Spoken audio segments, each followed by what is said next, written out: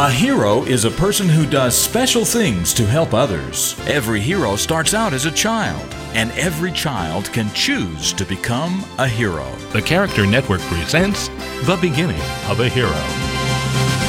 Everyone in Mrs. Madison's fifth grade class knew the girl in the back of the room with the long dark hair wasn't a very nice person.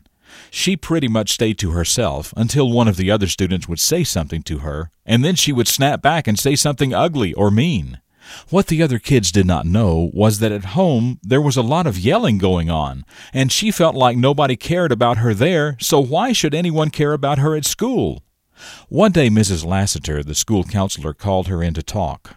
They talked about a lot of things, including what it was like at home and the fact that she did not seem to have friends at school. Mrs. Lassiter explained that sometimes we have to learn to make good choices on our own if we're not getting help at home. Sometimes we have to go to our teachers or counselors and ask for help.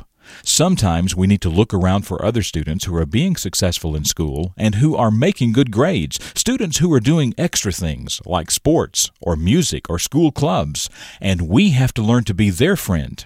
She said we must learn to help others by saying and doing nice things for them, instead of saying and doing ugly and mean things, even if ugly and mean things happen at home.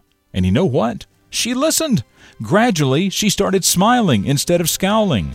Her grades improved dramatically. She began to make friends, and she began helping others too, instead of hurting them.